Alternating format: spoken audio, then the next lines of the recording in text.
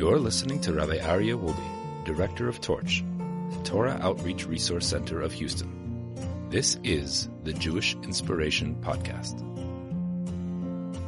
All right, my dear friends, welcome back to the Jewish Inspiration Podcast. We're going to have a special segment now on Short and Sweet, but maybe short and sad, on the month of Av. The month of Av is the month that we're in right now. It's the 5th month of the Jewish calendar, when we start from Nisan. So Nisan, Iyar, Sivan, Tammuz, Av, the 5th month. And it's the 11th month from Rosh Hashanah. It's always in the July-August time of the year.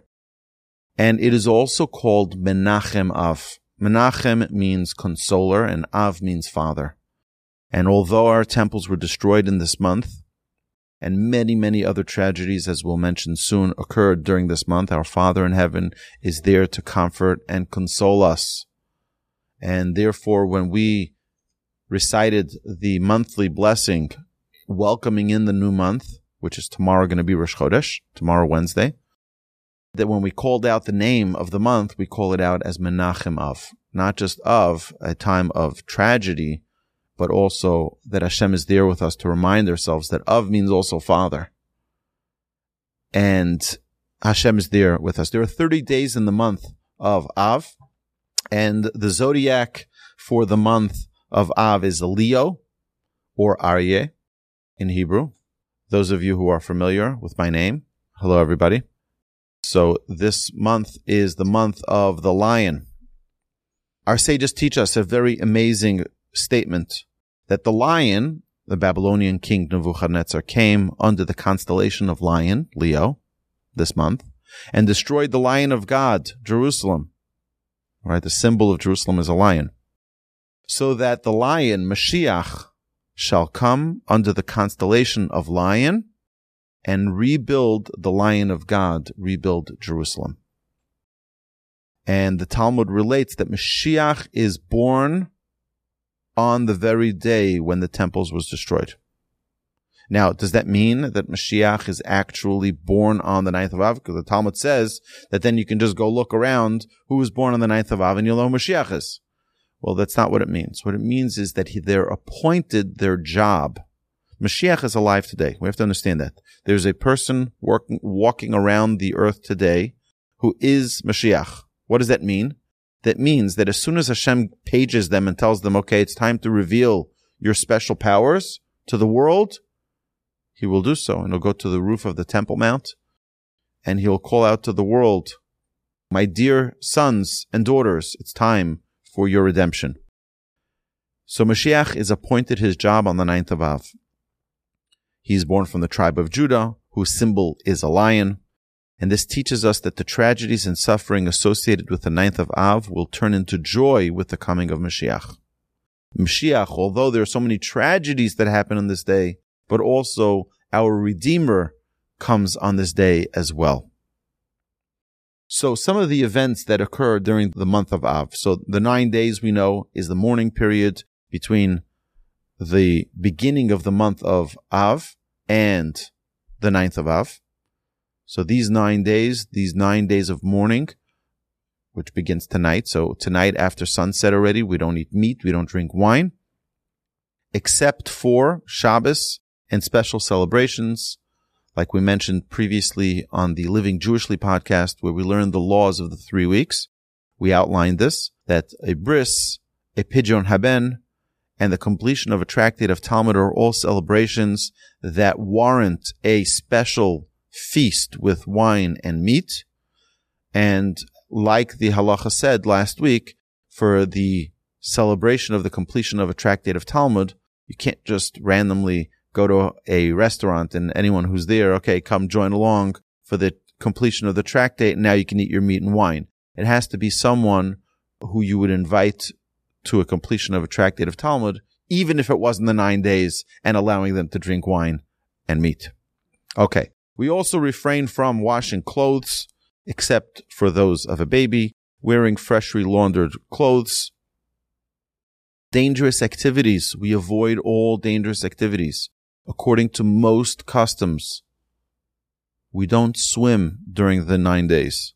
We don't do extreme sports during the 9 days. So if you want to go bungee jumping, if you want to go skydiving, great. Not during the 9 days. We have really bad luck during these days. Okay, it's not a time for extreme sports. You wanted to go ATVing and things like that. Go after Tisha B'Av. Bathing for pleasure should be avoided. Any type of pleasurable bathing. Remodeling your home, not a good time. Unnecessary travel, not a good time. And we postpone the sanctification of the new moon till after the 9th of Av. And the Sephardi communities only do all of these things during the week of the 9th of Av, which next week would be the week of, not this week, to many of the Sephardi communities. But I recommend that every person consult with their local bona fide rabbi, learn about the customs of your place, of your family, of your heritage, and observe them. On a spiritual level, we also take time to increase our mitzvah observance and our performance of kind deeds to improve the world, to get the world into shape so that we should be worthy of having Mashiach come during this time. So some of the things to know about this month, the first day of the month, which is going to be tomorrow, is the only Yartzeit, the only day of passing explicitly mentioned in the Torah, and this is in the book of Numbers, chapter 33, verse 38, on the death of Aaron. Aaron died on the first day of the month of Av. Aaron, the first high priest, the brother of Moshe and Miriam, passed away at age 123 on the first of Av. On the fifth day of Av is the Yartzeit of the Arizal HaKadosh, Rabbi Isaac Luria Ashkenazi. The Arizal was born in Jerusalem, and he spent many, many years in Cairo, Egypt, learning, and then he moved to and passed away in Tzfat, in Safed, and he was regarded as one of the most prominent Kabbalistic figures.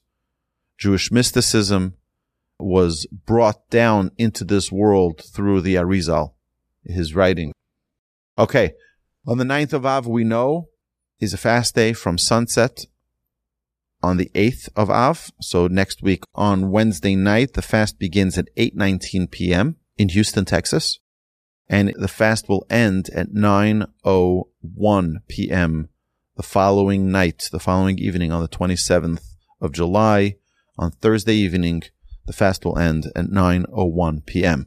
It's a 25-hour fast. It's the second most serious fast just after Yom Kippur. It's a day of terrible tragedy, a day of remembrance of the destruction of both temples, the sin of the spies. The mourning continues until noon on the 10th of Av. So even though the fast ends, the mourning doesn't, because the temple still was burning till midday on the 10th. So even though we don't listen to music during these 3 weeks, that law tells us till after Tisha B'Av, till noon the following day. And the same is with meat and wine. You don't break your fast on meat and wine. It's till the following noon on the 10th of Av, which would be Friday this year, 2023. Also, the Jews of Beitar were killed on the 9th of Av. In year 1290, the Jews of England were expelled by King Edward on the 9th of Av. In year 1492, the Jews of Spain were expelled on the 9th of Av. In 1942, the deportation of Jews from the Warsaw Ghetto to the Treblinka extermination camps began on the 9th of Av. And many, many, many other terrible, terrible tragedies befell the Jewish people on the 9th of Av. We read the Book of Lamentations. We're going to do a separate episode next week talking about the actual day of the 9th of Av. The prophet Jeremiah records the imminent destruction of the first temple and the exile of the Jewish people. And that's what's recalled in the Book of Lamentations. We read that every single year on the 9th of Av. Now, the Shabbos prior, which is going to be this Shabbos, is called Shabbos Chazon, the Shabbos of vision. Chazon means a vision. On this Shabbos, the reading from the prophets begins with the words Chazon Yoshiyahu, the vision of Isaiah regarding the destruction of the Holy Temple. And we learn that every Jewish soul has the ability to have a vision into the future, to see the third temple, and to hopefully inspire us to commit our lives, to be filled with mitzvahs, to be filled with Torah values, to have a Torah lifestyle, and to turn this vision into a reality of goodness. So it's a time to reflect. It's a time for us to take accountability, and it's a time to hopefully connect on a much, much higher level, to bring ourselves to a place where hopefully our temple will be rebuilt speedily in our days. Because as the Talmud tells us, in every generation that the temple isn't rebuilt, it's as if it was destroyed in that generation. We should merit that hopefully the temple be rebuilt speedily in our days, because hopefully we are going to demonstrate and we are going to show how we are worthy of having a temple rebuilt in our days. Amen. You've been listening to the Jewish Inspiration Podcast, a Torch production. Become a supporter at torchweb.org, because your assistance enables more Torah learning around the globe. To find more lessons offered by Torch, please visit torchpodcasts.com.